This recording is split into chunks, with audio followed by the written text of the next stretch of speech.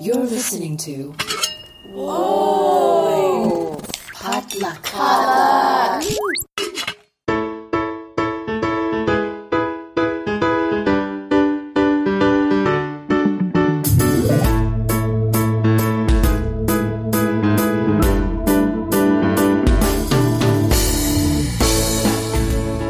And welcome back to another episode of Books and Boba, a book club and podcast featuring books by Asian and Asian American authors. My name is Marvin Yue. And I'm Rira Yu.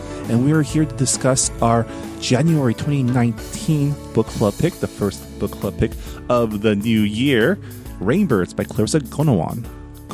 Someone please tell us how to pronounce her last name on Twitter or in our Goodreads forums. Yeah. I'm going phonetically because I think that's how Japanese names go. She's not Japanese. She's not?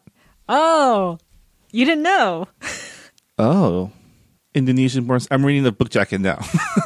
Indonesian-born Singaporean writer. That is something I do want to talk about later in this episode, about how like someone who is not Japanese wrote a book that's set in Japan with Japanese characters and like how close does she get to being accurate on cultural stuff. I wonder. Yeah, I do wonder because I've heard mixed opinions about it. Really? Yes. So I'm interested to hear more about what you read about that. I kind of lurked in the Goodreads reviews, and also like I checked other book bloggers' reviews on it, and it's been interesting. Yeah, it's interesting because not only is it set entirely in Japan, but it's also set in the 90s. Yeah, 1994. So pre-iPhone. So it's like you couldn't Google anything. It's like pre-cell phone, like almost. Like not everybody had cell phones back then. So that's interesting as well. Because I remember in the 2000s, Japan's cell phone technology was way advanced, more advanced than ours. They were to play the best games on there. That I was very jealous. Yeah. Because all I had was Snake on mine. I remember like when I visited my cousin in Korea, like back in the early 2000s, they had smartphones already. Yeah. They had phones without keyboards, and I was really fascinated. I was like, "Wait, what is that?" And they're like, "Oh, it's a cell phone." And I'm like, "But it doesn't fold up. There's no keys, and you just scanned your thing onto the bus, meaning that your bus pass is already on your phone." And it was really amazing to me. It just seemed like magic. It was the future. It was the future. Because in the 2000s, I think we were still stuck with like not even candy bar phones. Like it was pre-candy bar phone. It was. We were like the Amish country of technology. We started to use payphones at school. It was a long time ago. I used the payphone at school because my parents would always forget to pick me up from like after school activities. So I would have to like go across the street and like use the payphone because the school wouldn't let me use their office phone. And it was. I'm so glad that I don't have to do that anymore. Neither did the kids now. They just pull up their iPhone, probably 5s. I didn't get my first cell phone until like freshman year of high school. Okay, I didn't get my first one until college, so yeah, but whatever. you and I have like an age gap. It's probably like around the same year. Probably. Yeah, probably 2002. Ish. Yeah, ish. But yeah, we're here to discuss Rainbirds. As always, we should start with as always, we'll start with the book jacket description. Ren Ishida has nearly completed his graduate degree at Keio University when he receives news of his sister's violent death.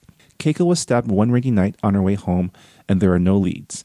Ren heads to Akikawa to conclude his sister's affairs, failing to understand why she chose to turn her back on the family in Tokyo for this desolate place years ago. But then Ren is offered Keiko's newly vacant teaching position at a prestigious local cram school, and her bizarre former arrangement of free lodging at a wealthy politician's mansion, in exchange for reading to the man's ailing wife. He accepts both, abandoning Tokyo and his crumbling relationship there in order to better understand his sister's life and what took place the night of her death. As Ren comes to know the eccentric local figures, from the enigmatic politician who's boarding him to his fellow teachers and a rebellious, captivating young female student, he delves into his shared childhood with Keiko and what followed. Haunted in his dream by a young girl who is desperately trying to tell him something, Ren realizes that Keiko Ishida kept many secrets, even from him. So I remember when we discussed this as a book deal, like a couple years ago. It was a couple years ago. And I did briefly talk about it when I first finished the book, which was, I think, middle of last year. and I remember saying that I really liked this book, and it was very relaxing for me.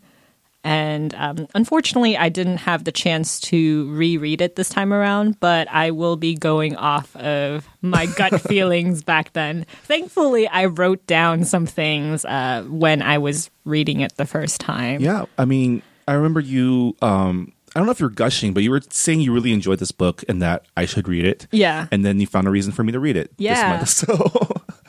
So overall, I really enjoyed the book. Maybe it's because I just got back from Sundance. But I was imagining the scenes while I was reading of this book as kind of like a very like slow-paced indie movie. Yeah, You know? definitely. Yeah, I can see it kind of had that feel. It had a very like, I think like you said, slice of life, day to day type of feel to it, where it's the main character Ren working through his grief, pretty much, right? Yeah. I remember saying when I first talked about this book that it reminded me of Persona 4. Because in Persona 4, it's pretty much like a slice of life game, but then you have like this you have like grisly murders happening in town, but like it's like most of the time you're just kind of like going about your life. Yeah, and it's like a snapshot of small town life in Japan, but also Ren is like this like amateur detective trying to like. I don't know if he was really an amateur detective. I just felt like he wasn't even. See, that's the thing. Like, I don't think he was really trying and like putting that much effort into finding his sister's murderer. It just happens like he would think about it sometimes, but he didn't like actively look for evidence. But he found clues. He found followed clues. up on them. Yeah, but it wasn't like he was actively looking for clues. I think he was kind of. I mean, that was the reason why he was there, right? To like kind of maybe not clues to his sister's murder, but clues to who his sister was and why she was here. Yeah. Right. Actually, I have a quote for that sums that up. It's, if I traced the paths my sister had taken in life, maybe I would finally understand the things she had never said. So, yeah, I guess when I first read it, I thought it was going to be like, I like it is noir. I would say that this book is noir, but I expected it to be like, the town, like it's sleepy, it's beautiful, it's slow paced, but I also expected it to be like way creepier than sinister. Like there would be like a sinister nature to it, and also like I was very suspicious in the very beginning where like everything was kind of like he was falling into the puzzle of the town like so seamlessly. Like he got a job right away. He found like an optimal like living situation where like he doesn't have to pay rent. Right. So it's just like, wow, like things are just kind of like falling into place so easily. So there should be like this like wary like feeling of just like why is it so easy? Right. What is going on? What is this town hiding? Kind of like a whole like village in Hot Fuzz situation. Like everything's a little too. Oh man, Hot Fuzz is perfect one of here. my favorite movies.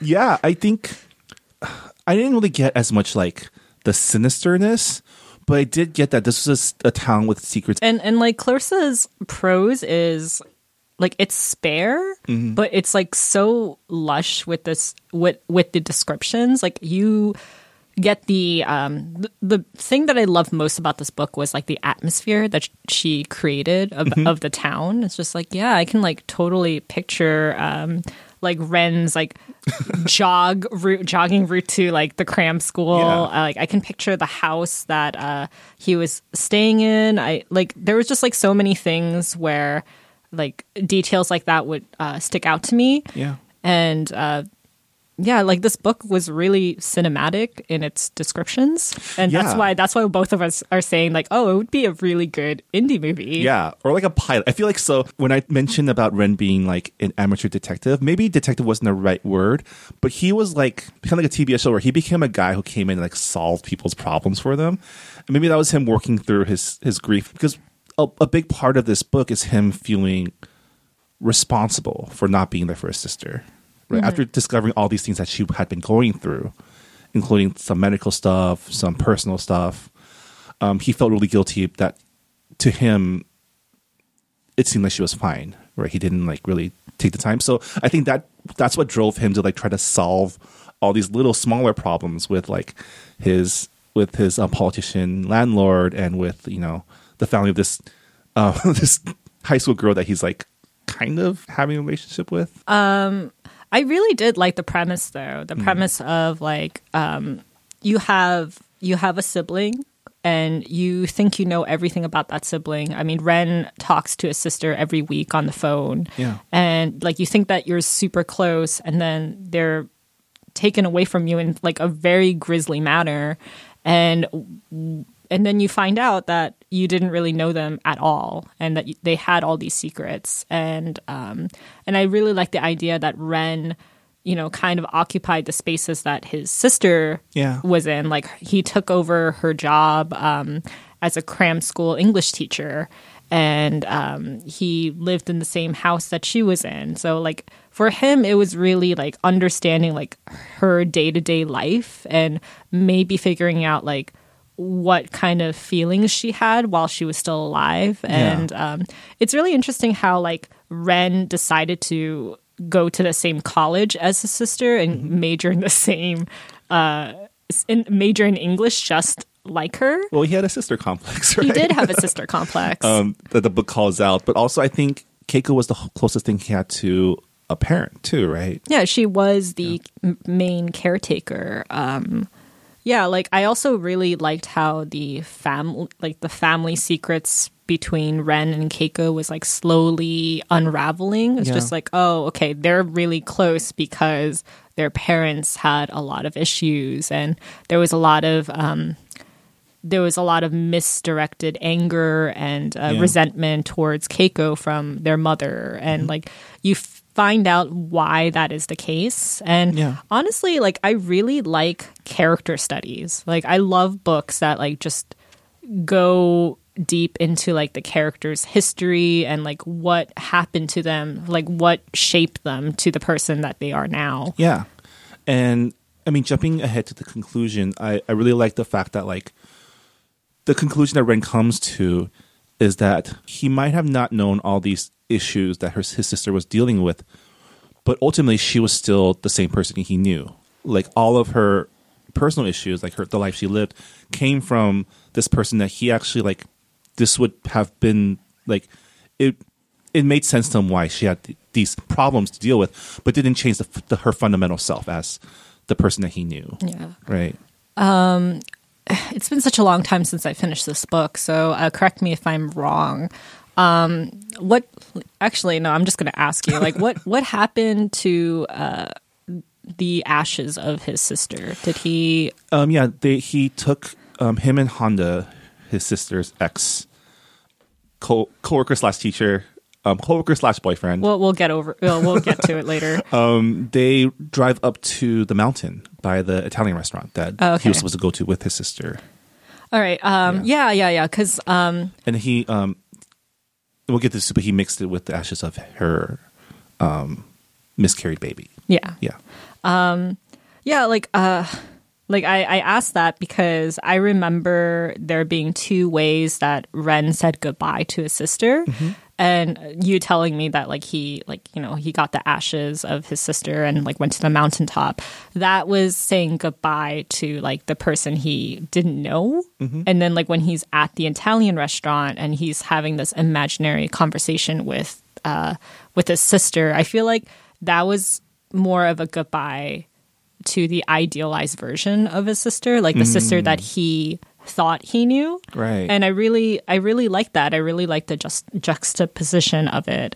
And yeah, I remember when Ren comes into Akakawa like for the first time and he's talking to the police officers, and the police officer says that it's likely that she had like an affair or some kind of relationship with a man, and that was the reason why she got so like brutally murdered. And Ren says, well, that can't be right. Like she's never said anything about having a boyfriend or being in a relationship, and we talk every week. There's no way.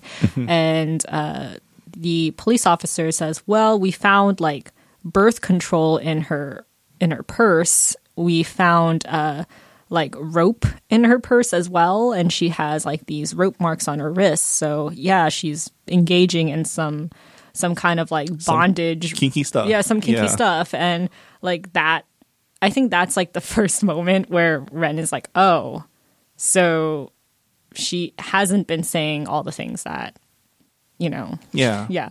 And like he realizes that like in their phone conversations, like she's always asking about him, and he never asks her like, how are you doing? Like, what's going on in your life? Yeah. I mean, he comes off as a guy who was super self-centered, like his entire life. Like, he's the baby brother, right? He's the baby brother. He's super self-centered, and quite honestly, I did not like Ren as like a person. He is kind of a Like he has like like he boasts about how, not boasts, but he says like, oh, like I've slept with so many women, and like he keeps forgetting them too. he keeps forgetting them. His disregard for women was kind of offensive, but he was that he was that kind of guy. He was the guy who would like sleep with random women and kind of dump them because they weren't like, they didn't match his standards, and his standards was his sister.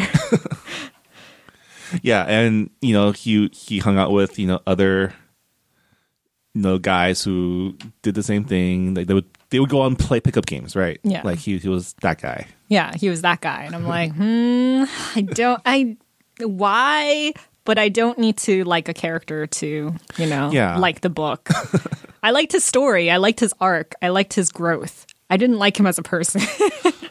But I also feel like he like started coming to terms with his own like life too as he was there. Yeah. Right. And another theme in this book is basically all the things that are left unsaid, right? Every single character in the story that he runs into has like something they're not saying, something they're hiding. Like every single like person has like a family secret, which was like really interesting to me because everything, like I think Clarissa did a really good job with like having parallels with like Ren and his sister, and then like Haruna who is like the politician's wife, and how like she was with her relationship with her sister. Like there was a lot of parallels, and I think she did a really good job with them. And I think that's what I go back to, like the amateur detective part of it, which is like he's working through his own like issues by like uncovering the secrets of everyone around him, right? And like kind of being that the instigator to, if not like reconcile them, but to like bring them to the surface so that he doesn't, maybe it's his way of not feeling alone and having like secrets known, or I don't know, but it definitely felt like because he was working through the secrets that his sister was keeping from him, he was also working through the secrets that people around him were keeping. Yeah. Right. I think you had the benefit of me warning you that this was not going to be like a whodunit type of murder mystery, because I was very like firm with you, being like, this is a slice of life novel. I know that there's murder in it, but don't invest yourself too much in it. Whereas like me, I did not know that. I didn't have someone warning me. So were you like yelling at him to get back to the investigation? No, I wasn't yelling at him because I love slice of life stuff. Like that's my favorite genre. And my favorite genre is also crime, so it like mixes really, really well together. But when he moves into the politician's house, like I honestly thought it was going to go in the direction of a ghost story. I mean, there was some ghost story elements to it. Yeah. I the character of Pigtails. Yeah, right? yeah, like the dreams that he was having. So I really thought that it was going to go like towards a creepy route. So I was kind of like bracing myself for that, but you're like what did I get myself into? Is this a ghost story? Is this horror? I mean, it's such a weird setup, because like his sister, like got to live there for free, and the only like payment that she made was just taking care of Haruna, which was just read to her and provide meals for her. What a mysterious like dead daughter. It is so like, it was so creepy. Like I mean, it did turn out to be a ghost story. I mean, it did in a way, but like I expected like way more, and I was actually really surprised that he moved out in the middle of the novel. Like that story thread just like ended. Yeah. And I was like, no, like I wanted it to like keep going towards the end. Yeah, it was a little abrupt. Because I had thought that would be like a through line through the whole story, but then it kind of like, it was a break where he kind of resolved that thread. and helped Haruna, the mother, come to a catharsis with her own like guilt with her daughter's death. That story was pretty. That story was like depressing as like. Was it called Munchausen syndrome? Yeah, it was by proxy? Munchausen system by proxy, and I'm just like, dang, like she just killed her daughter, like straight up killed her daughter. Yeah. She should feel guilty. Like, there were a lot of interesting characters that he runs into, that he talks to. There's that one chapter devoted to his deaf neighbor. That was really oh yeah, interesting. That was interesting. Yeah, I guess my question for you is, because of the crime setup of the story, what did you think about the resolution of that thread, where he finally finds out, or he doesn't really find out exactly, but he finds out. Like you as a reader, 95% sure. Yeah, he is like 95% sure, and to me that was enough because by the time I got like halfway into the book, I realized like, okay, like the point of this book isn't to find out like who killed his sister, because this is just more about him finding out who his sister was. Yeah. And I actually really like it was so creepy with his relationship with Seven Stars, Ryo Nakajima. Because I'm like, this is, I mean, she's at the age of consent, but this is also really creepy, like really creepy. And but at the same time, it served as like a parallel storyline to Keiko's relationship with her math teacher when she was 17. Yeah. And when Ren pretty much like turns away from Seven Stars and says like, you know, this is just lust. This is just a biological reaction. I don't think that this is a good idea. And he's able to make the decision to like not damage a 17-year-old girl's feelings in the long run, you know? Yeah. Because like Keiko and Mr. Suda, who is the math teacher that she had an affair with, like he pretty much strung her along for a very, very long time. Yeah. And I think that was one of the main reasons why she left the house in the first place, because that relationship ended badly.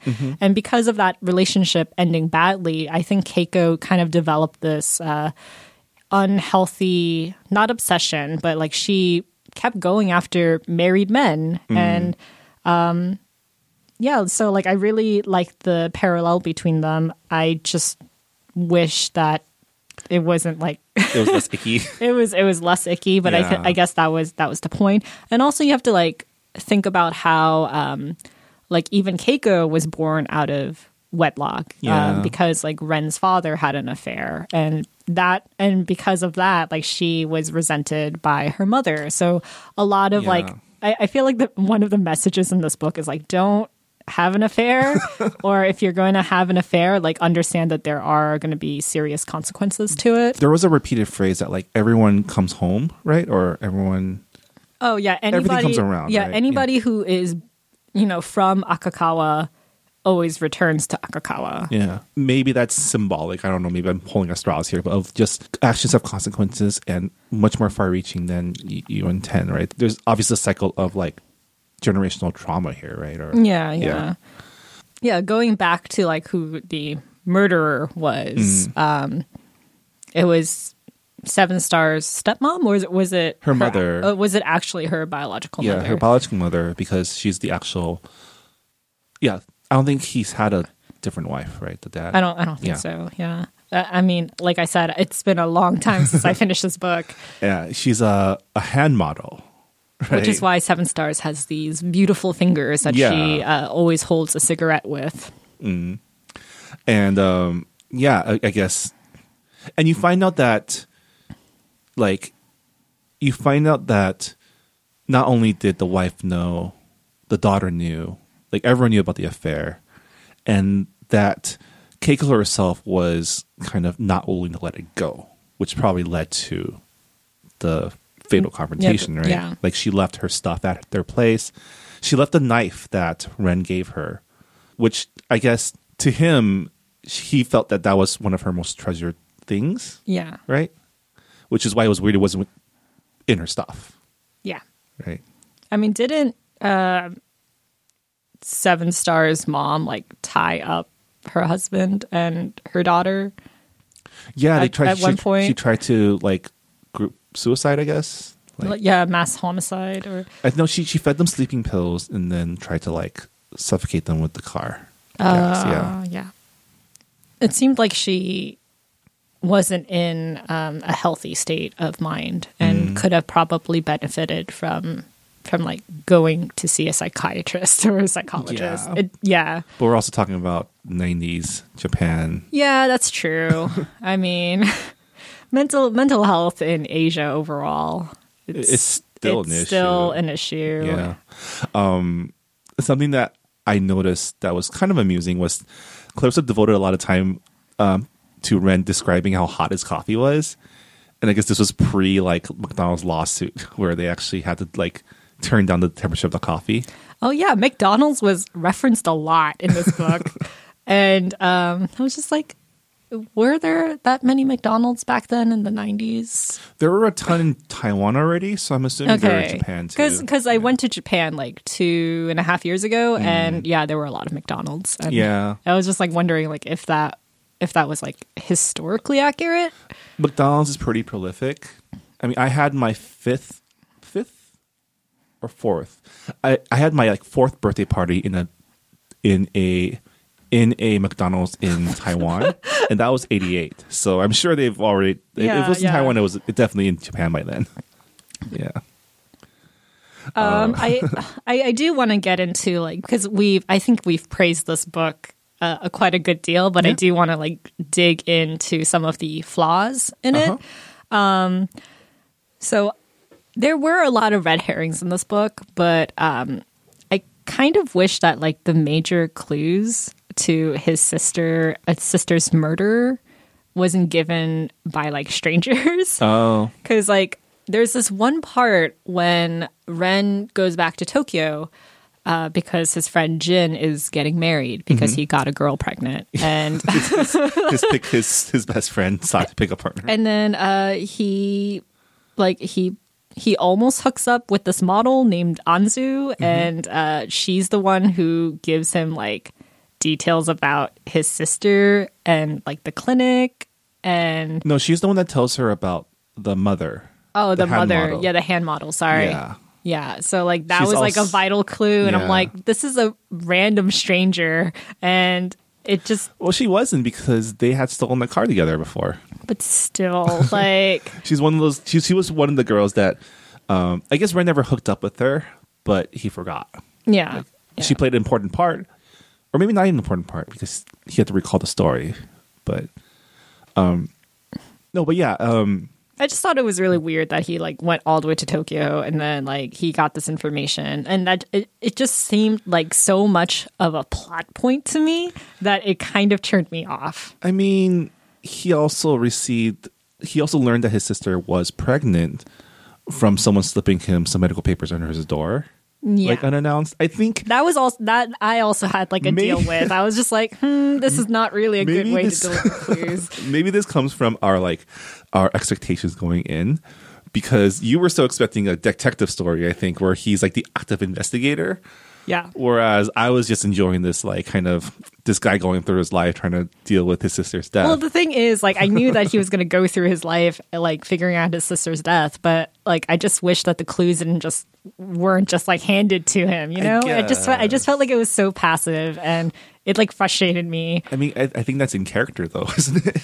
I get it, but the one time where he did figure something out, and I was like pretty proud of him, was the blood type. Well, that also like blood type that was actually like a really good like reveal, I think. But the second one was he recognizes the rabbit figurine in Honda's car. Yeah, and I was just like, oh, that's good. Like, I was like, that is really good. Yay! Yeah, that was while he was burning his sister's pictures, right? Her personal effects. Yeah. Which I was like, maybe I'm just sentimental, but he should at least keep the pictures. I don't know. I mean, Japan. Marie Kondo your life. Yeah, I mean, he's not a detective. He was trying to. I mean, he made a lot of like would you call them blunders or just ill-informed decisions to like confront everyone he thought murdered his sister face to face? Yeah. Because he made a couple of false positives. Yeah. The reason why, like, I wish that the house was more like the politician's house, like, stayed until the end of the story was that's when he starts getting curious, and that's when he's like starting to investigate the room that he's staying in, and like investigating like the politician's wife, why is she like that. And the investigation leads him to Haruna's sister. What was her name? Natsumi Katsuragi, who is a hotel owner. Yeah. And Kimono lady. Yeah, kimono lady. And he like goes, he goes to find her, and then she tells him like her life story. And her life story is pretty much like she's from a wealthy doctor family, and she was expected to marry a doctor, but then her fiance died of a heart attack, and she was in love with him, so she decided not to like get married again. Yeah. And which is yada yada yada. Yeah, like, it's interesting because I feel like a lot of doctors actually are terrible at taking care of themselves. Yes, I feel like because of the stress. But yeah, like she, like as her story unfolds, it's just like, oh yeah, like I was unable to take care of my sister, and my sister was unable to take care of me, and you have that lovely parallel there. But then the story just ends like that. That was it. I mean, I guess he needs some dead ends in his investigation, but I just felt like it should have, like, there should have been more to that thread. Here's where I saw that, because that conversation with the kimono lady ended with her informing him that the daughter's medical condition was kind of not on the level. Yeah. Right? Which leads him to do research at the library, which is a lost art. Was he going through like microfiches or something, or like newspapers? He was just going through newspapers. It wasn't even that long ago. And basically, that arc actually ends with him kind of telling Haruna, the mother, to like stop blaming herself, like to take responsibility, but to stop blaming herself and to live life. Yeah. Right. Which is advice that he ultimately gives himself, Yeah. I guess. And to me, I thought that was a nice, like, if this was like an episode, that would be like the end of the arc, right? Yeah. And then because I actually did enjoy the second, like the next arc, which is him in that apartment building and his, his quirky neighbors, right? The not the landlord, but like the apartment manager. Izumi. Yeah. Yeah, Izumi, who is like around the same age as him. Yeah, who works at a bookshop. Hires him to be her boyfriend for 2 hours. Yeah. That sounds sadly normal. There's a service for that in Taiwan or in China now too. Yeah. There's his deaf neighbor, who is a poet. I think those are the only two people that. Yeah, that's like the only two people at his apartment. But another criticism that I've heard a lot from like book reviews has been the dream sequences. A lot of people were very irritated by the dream sequences because they were saying that there were too many of them, and they were good in the beginning because it intrigued you, but then in midway it would just drag on, and they were very frustrated about that. What did you think about them? I feel like there were too many dream sequences, but they were written so beautifully that I was able to forgive them. I just saw it as part of the story. Like, it's like it's a I mean, dreams are literally your subconscious, like working through, like, stuff, right? I don't know, and it also like I did enjoy like the lingering ghost story. With like the pigtails. Yeah. Because like once you find out who she is, you're like, oh. I mean, it's kind of out of left field and a little like. Oh, just so like for our listeners who have read the book. Yeah. Who was the girl in the pigtails? Pigtails, I guess, was a representation of his sister's basically miscarried baby. Yeah. Because the politician, what's his first name? Kato, Mr. Kato, found a second urn underneath the floorboards of his sister's room, right? So he delivers it to him the day before he leaves. And then looking at it, he realizes that, oh, I know who Pigtails is now. because he started having those dreams with her his first night at the house, right? Yeah. Yeah. One of the dreams I really liked was the goldfish that were like swimming in the air. And like, I don't know, it just like I pictured it and I'm like, wow, it's really beautiful. Also, like, it was early on in the book, so I wasn't like too annoyed by it. Yeah. I wasn't like too annoyed by it. But overall, I did like how the present would bleed into flashbacks. Yeah. Yeah, like how a certain word or thing that he saw in real life, like he would be reminded of his sister. And yeah, like I don't. A lot of people were annoyed by it, but I didn't mind. Yeah. I didn't mind it. I didn't mind it either. And yeah, like I mean, if you're looking at this book as a character study of someone working through like basically like his sister had just died.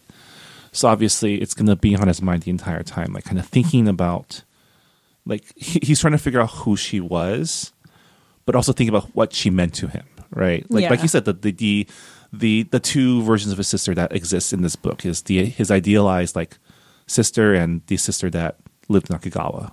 Yeah, Right? yeah. Yeah. Another criticism that I heard was a lot of people compared this book to Murakami's book.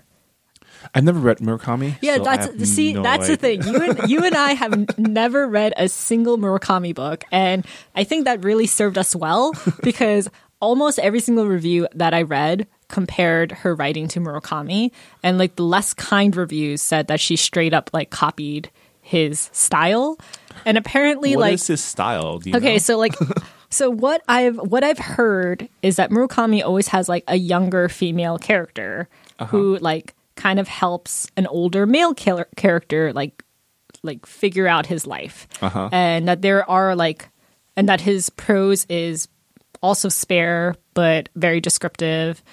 There is some kind of like magical elements to it, and also he.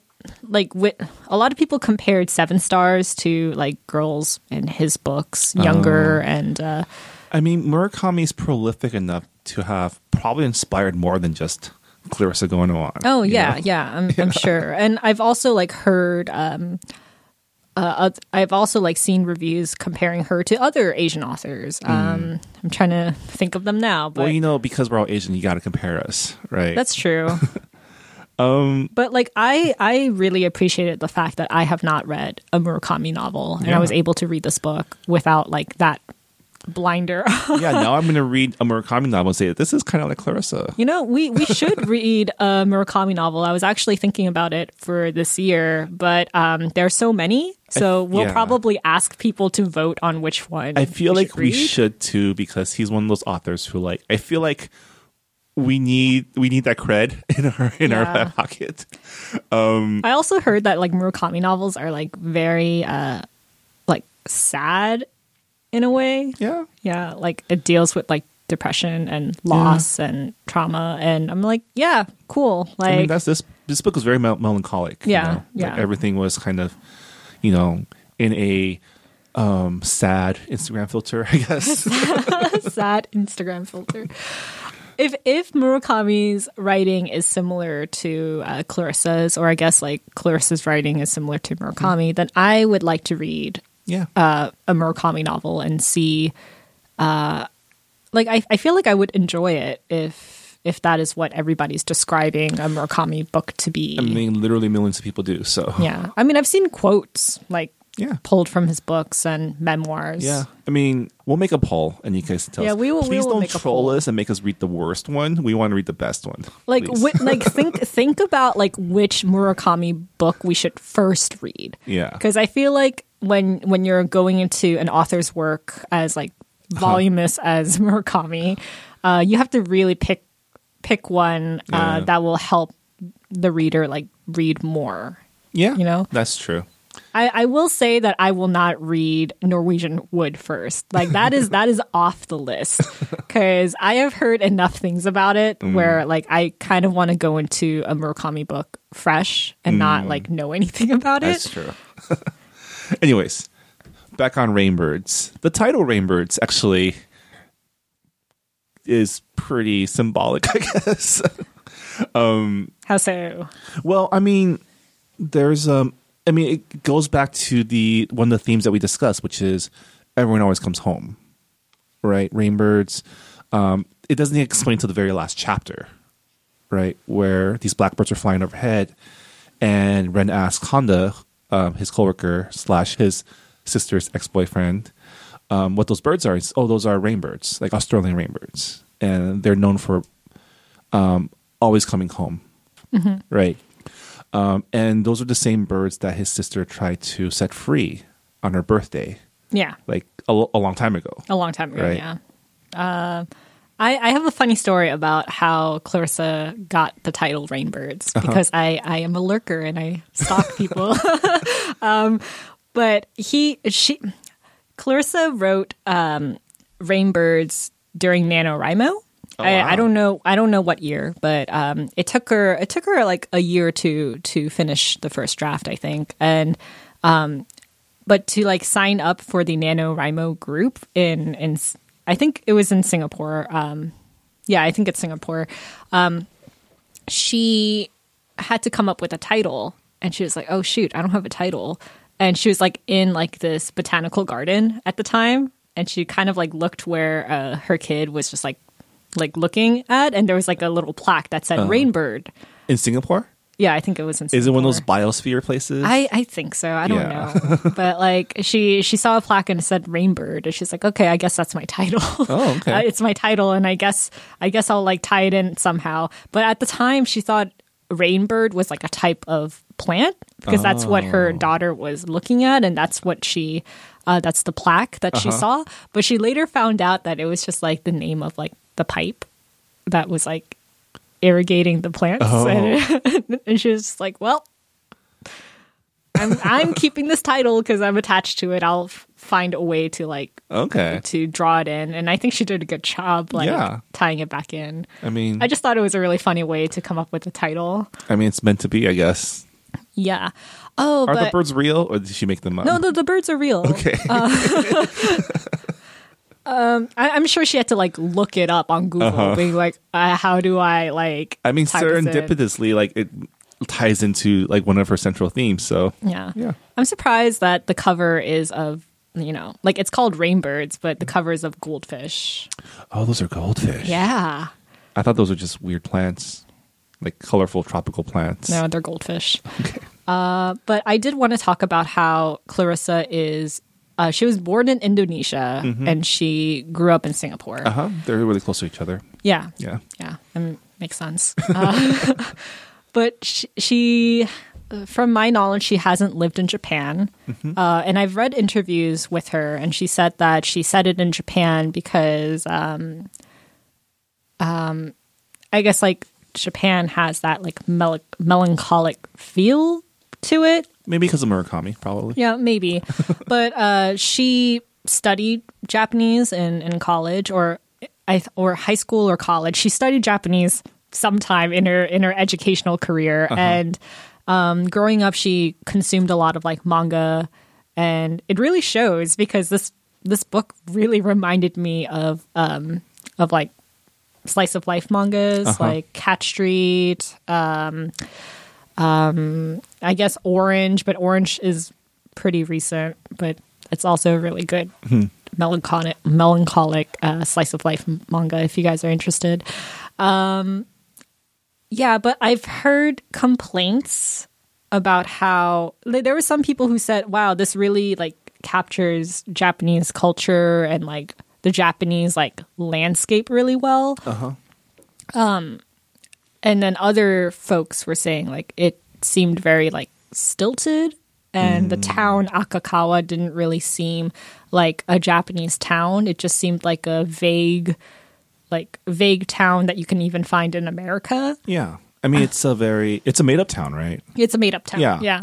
I mean, I can't speak to like how authentic it is because I'm not Japanese and I don't live in Japan. But as someone who did go to Japan a couple times, like I did feel like it was like it captured like the atmosphere of it. I think it invokes like the imagery of like a small Japanese town, if you've been there. If you haven't been there, you can probably imagine any town USA, to be honest. Because it's literally a small town. There's like a certain charm that small town Japan has. I think what's missing, because he was there for 6 months, is like there's a lot of festivals in Japan, I feel like throughout the year. That is true. It depends on the season, though. Yeah. You didn't get a good sense of like the traditions and heritage of Akigawa. More just like the basic, like this is a small town in Japan, near Tokyo, right? It's close enough to Tokyo. It's close enough to Tokyo, right? But like you have to take like a bullet train, I think. Yeah. It didn't bother me, and maybe that's a blind spot for me. But I think because I have been to Japan and also, watched a lot of anime, watched a lot of read a lot of manga, played a lot of video games, right? Growing up, that I was able to like pick up the images that she was laying down. So it wasn't. Yeah. I mean, it kind of reminded me of like Kyoto, like just like the atmosphere of it, because it's like. I mean, obviously there are like bustling parts of Kyoto, but then like where we stayed was like very like nothing was happening. So it did kind of remind me of that. Also, like I would say that you can replace Akakawa with like an American town or any kind of small town. And for some reason, like even though I've been to Japan, like imageries of like rural like Korean towns like in the countryside, like that came up in my mind, but that's because like I've been there as well. Yeah. And they're pretty similar in terms of like rural Japanese town and rural Koreatown. Like it has like the small town charm to it. But I don't see that as a bad thing. I think it makes makes Ren's feeling of loss and grief and trying to find closure. I think those are like universal feelings. Like I think everybody has gone through like that kind of loss before. Yeah, I think if she was trying to make more claims on like Japanese culture, it would be a little bit more problematic, maybe. But I don't think that was what she was trying to do. And it helps that this is like a made-up town. Yeah, like if she picked an actual Japanese town, then I would probably have issues with it, because it's like, oh, I'll like look it up and. There will be inaccuracies in it. Yeah. Another thing that I thought was kind of weird was Ren's job at the cram school. What was weird about it? I mean, he took like extended leaves, and I was just like, man, you're a teacher. You're like a cram school teacher. There's no way they're gonna let you like take a day off like randomly like that. But that's just like a small thing. I mean, it's not. that's a little picky, I think. I mean, I let it go. It's just like it's fine. You can just call him sick. I mean, I guess he wouldn't get vacation days, but he can get something to cover for him, I guess, and give him a shift or something. I don't know. I did like. I mean, that was something that I did like, that he was a cram school teacher. Have you ever been to cram school? No, I have. I've been around when cram school lets out in like 9 p.m. Did you go to one here or back in Korea? I mean, considering that I haven't lived in Korea since I was 3, but yeah, I went to cram schools here in America, and they were run by Koreans, and my God, like, I mean, the whole thing is about like, because Japan has an Asian education system, which means you have to test into everywhere. Yeah. What high school you go to, what college you go to. So being able to get the best test scores is the most important. And you get the best test scores by studying 12 hours a day after school. Yeah. Yeah. Because the competition is really, really high. Yeah. I was pretty bad at cram school because I'm just not really good at studying. I'm not good at studying things that I'm not interested in. I'm really really bad at standardized tests. The only reason why like my SAT scores were like somewhat decent was because I like nailed the essay portion of it. And it's like, okay, like I can do well in tests where like I can make up an answer and make it sound okay. Yeah. I guess that would be the difference. Like he wouldn't have been a cram school teacher in the States unless he went to, I guess he could have come to like an Asian part of Yeah. LA where they have Kumons and cram schools. Yeah, like I feel like that part is accurate. Like Asia is like very much into after school. And they discuss it too, right? Like you have good scores, you get to a good college. Like that's the point, right? There was that one part where Seven Stars is trying to ask him what she should put down for her career. Right, the teacher's asking her for a career, and he was like, "Just put what you think they want to hear." Yeah. Yeah, it's either like him being a cram school teacher or like a private tutor. Yeah. So something that I did enjoy was how all the flashbacks kind of folded in on themselves. Like the flashback about him being a pizza delivery guy, how that led to him helping a girl steal a Honda for a while. Oh my god, yeah, that story was awesome. How that girl later turned out to be Anzu. The girl he picked up with his friend Jin. And that he delivered pizzas that day on his birthday because he had just broken up with his girlfriend for cheating on her with the glasses girl, like his class rep, whom Inzumi, his like landlady, reminds him of. Like there's a whole like all the flashbacks kind of just cascaded with each other. Okay, yeah, like with him being like a player, like I did have issues with that because I'm like, what is it about him that girls are like so into him? He's good looking. Didn't you read the description? Yeah, but like good looks isn't everything though. Like I feel like he lacks. Like he seems so dry. He's a little aloof, right? He seems so dry in his humor, and I love dry humor, but that turns off a lot of people. So I just kind of felt it was really weird that he was able to score all these girls, and it sounded like the class rep was just using him for sex. I guess, yeah. But he used her to break up with his girlfriend. I don't know. He seemed kind of like a protagonist in like a harem manga with all these girls like falling for him. I guess. I will say that Clarissa, as like a female writer, she kind of nailed the unlikable male player guy who has no regard for women. I feel like I would have been really, I would have believed it if it was written by like a male author. Like, I guess that brings me to my last question about this book is Okay. what do you think happens at the end when he calls Nae finally? Because he's been putting off calling his girlfriend that he's been using to like distance himself from Seven Stars the entire story. I mean, it doesn't help that he like cheated on her multiple times throughout this book. I mean, come on. And also like he doesn't tell Nae or Jin about his sister dying. Yeah. He just expects his girlfriend to wait for him like for 6 months without like a call. Like no, like I'm sure that relationship like fell through. There's no way a girl would wait that long. But isn't it character growth that he finally picks up the phone to talk to her instead of like just letting it being passive? I don't know. Oh, whatever. Like start over with somebody else. I feel like if I was in that situation, I would not let it slide. It's true. I mean, I guess he could pull the my sister died and I've been like depressed for the past 6 months, and it's like, okay, yeah. Like I feel sorry for you, but also like it's been 6 months. It's been 6 months, and you expect me to marry you? Like, fuck no. Yeah, I was just curious about your thoughts on that. And on that note, well, those are my thoughts. On that note, that'll do it for our discussion of Rainbirds by Clarissa Goemon. Hope you enjoyed listening to our thoughts, and if you have thoughts of your own, please sound off on our Goodreads forum. Oh, we do have thoughts on Goodreads. People left comments. Oh yeah, we had Lauren Lola. Hi, Lauren. Thanks for listening.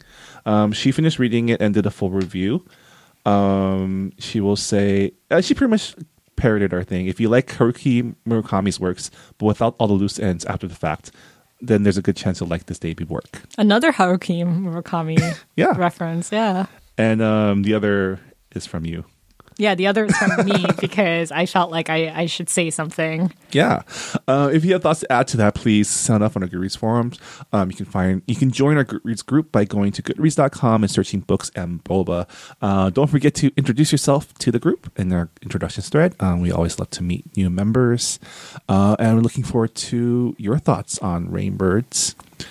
Our February book club pick, we've announced it for a while. It's kind of technically the January/February book club pick, but it's Grace of Kings by Ken Liu. It's a long book, so hopefully you're at least about halfway through by now. But if not, it is actually, to me, I feel like it's a pretty fast read, even though it's long. The pacing's pretty good. That's really funny because I've been listening to it on audiobook, and I got maybe to the 6th chapter, and I was just like, I need to stop listening to the audiobook and actually just read it on my own because I feel like the pacing was too slow for me. So I'm like, okay, maybe it's just someone reading to because someone is reading to me, it just feels really slow. See, when I listen to audiobooks, I put it up to 1.5 speed. No, I did. I totally did. But it just there was a lot of descriptions, and it just I just felt so bogged down by it. It's very that classic epic fantasy where it's a lot of descriptions, it's a lot of explaining systems and how this world works, and Yeah, there's a lot of characters. Yeah. A lot of characters. And I'm wondering if I will remember all of them. There's a character guide in the front you can flip back to. That's true. Yeah. I'm curious to hear your thoughts about it because I do recognize that I really enjoyed the story, but I do recognize there's some things that he could have done better. That kind of get addressed in the second book in some ways. Oh yeah, because you read the second book, yeah. right? Yeah. I'm hoping that I just plow through Grace of Kings because I don't have much time to finish it because February is a shorter month. Once it gets going, it moves pretty quickly. I mean, it'll still take a while to read because it's a long book, but I think it won't feel like a slog. Okay. At least to me, it didn't. I don't know about you. So I just have to buckle down and just read it all in one go because I feel like it's one of those books where you can't just put it down after reading maybe 2 or 3 chapters. I feel like you just have to sit there and read half the book in one sitting and then read the other half in another sitting. It's also one of those kind of classic, not classic, but epic fantasies where there are multiple eras and wars taking place in the story. So there is a breaking point in the middle where you can kind of probably regroup a little bit. Yeah. The thing is, I love epic period pieces. I love those types of dramas, but when it comes to reading them, I have a really hard time. I have a really hard time focusing, but I will give it a try. Yeah. I will take notes and I will be prepared. All right. Well, good luck to you and your time. Good luck to everyone who is also reading this really long book. And we'll discuss that at the end of this month for our February Books and Boba discussion. I think we're going to try to record a news episode maybe sometime. Yeah, maybe next week sometime soon. Yeah. I don't know. Just go through the latest book deals. I don't know how much action there's been, but yeah, we'll see. We'll see. And yeah, don't forget if you haven't already subscribed to this podcast on Google Podcasts, Apple Podcasts, Spotify, Stitcher, and wherever you listen to your podcasts. You can leave us a nice rating review on iTunes. That'll help us. If you can, please leave us a nice rating and review on iTunes and let us know how you feel about the podcast. Join our Goodreads group and participate in our discussions and let us know what's going on. Also, if you like us, please tell us because I like reading compliments. We live on props. We do. We need props. I mean, this is something that we do not get paid for, so we live on props. Yeah. Yet. I think we're, Audible, get us. Wanted to thank the Potluck Podcast Collective for having us as part of their group. The Potluck Podcast Collective is a collective of Asian American hosted podcasts featuring amazing podcasts such as They Call Us Bruce, The Clobcast, First of All, Saturday School, and more. You can find more. You can find all of our fellow Potluck podcasts by going to the website podcastpotluck.com. Special thanks also to Visual Communications. This podcast was recorded at the Potluck Podcast Studio, located within the Visual Communications offices in downtown LA's Little Tokyo. Vision Communications, of course, is an amazing organization that supports Asian American filmmakers and media through their programs such as the Armed with the Camera Fellowship and the Los Angeles Asian Pacific Film Festival, which is taking place this May. So check out all of their great programs by going to the website vcmedia.org. And on that note, thanks for listening. And we'll see you next time.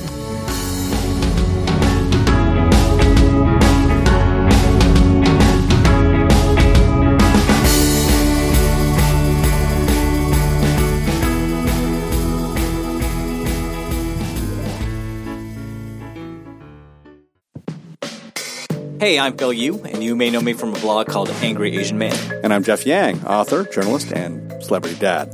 We host a podcast called They Call Us Bruce, an unfiltered conversation about what's happening in Asian America. Each week or so, we host a discussion about some of the most vital and interesting topics in our pop culture and our community, bringing in guests who are shaping and informing this thing called Asian America from Hollywood to D.C. and beyond. We got media, entertainment, food, family, politics, representation. The good, the bad, the WTF of it all. So check us out wherever you get your podcasts or at theycallsbruce.com. Peace. Peace.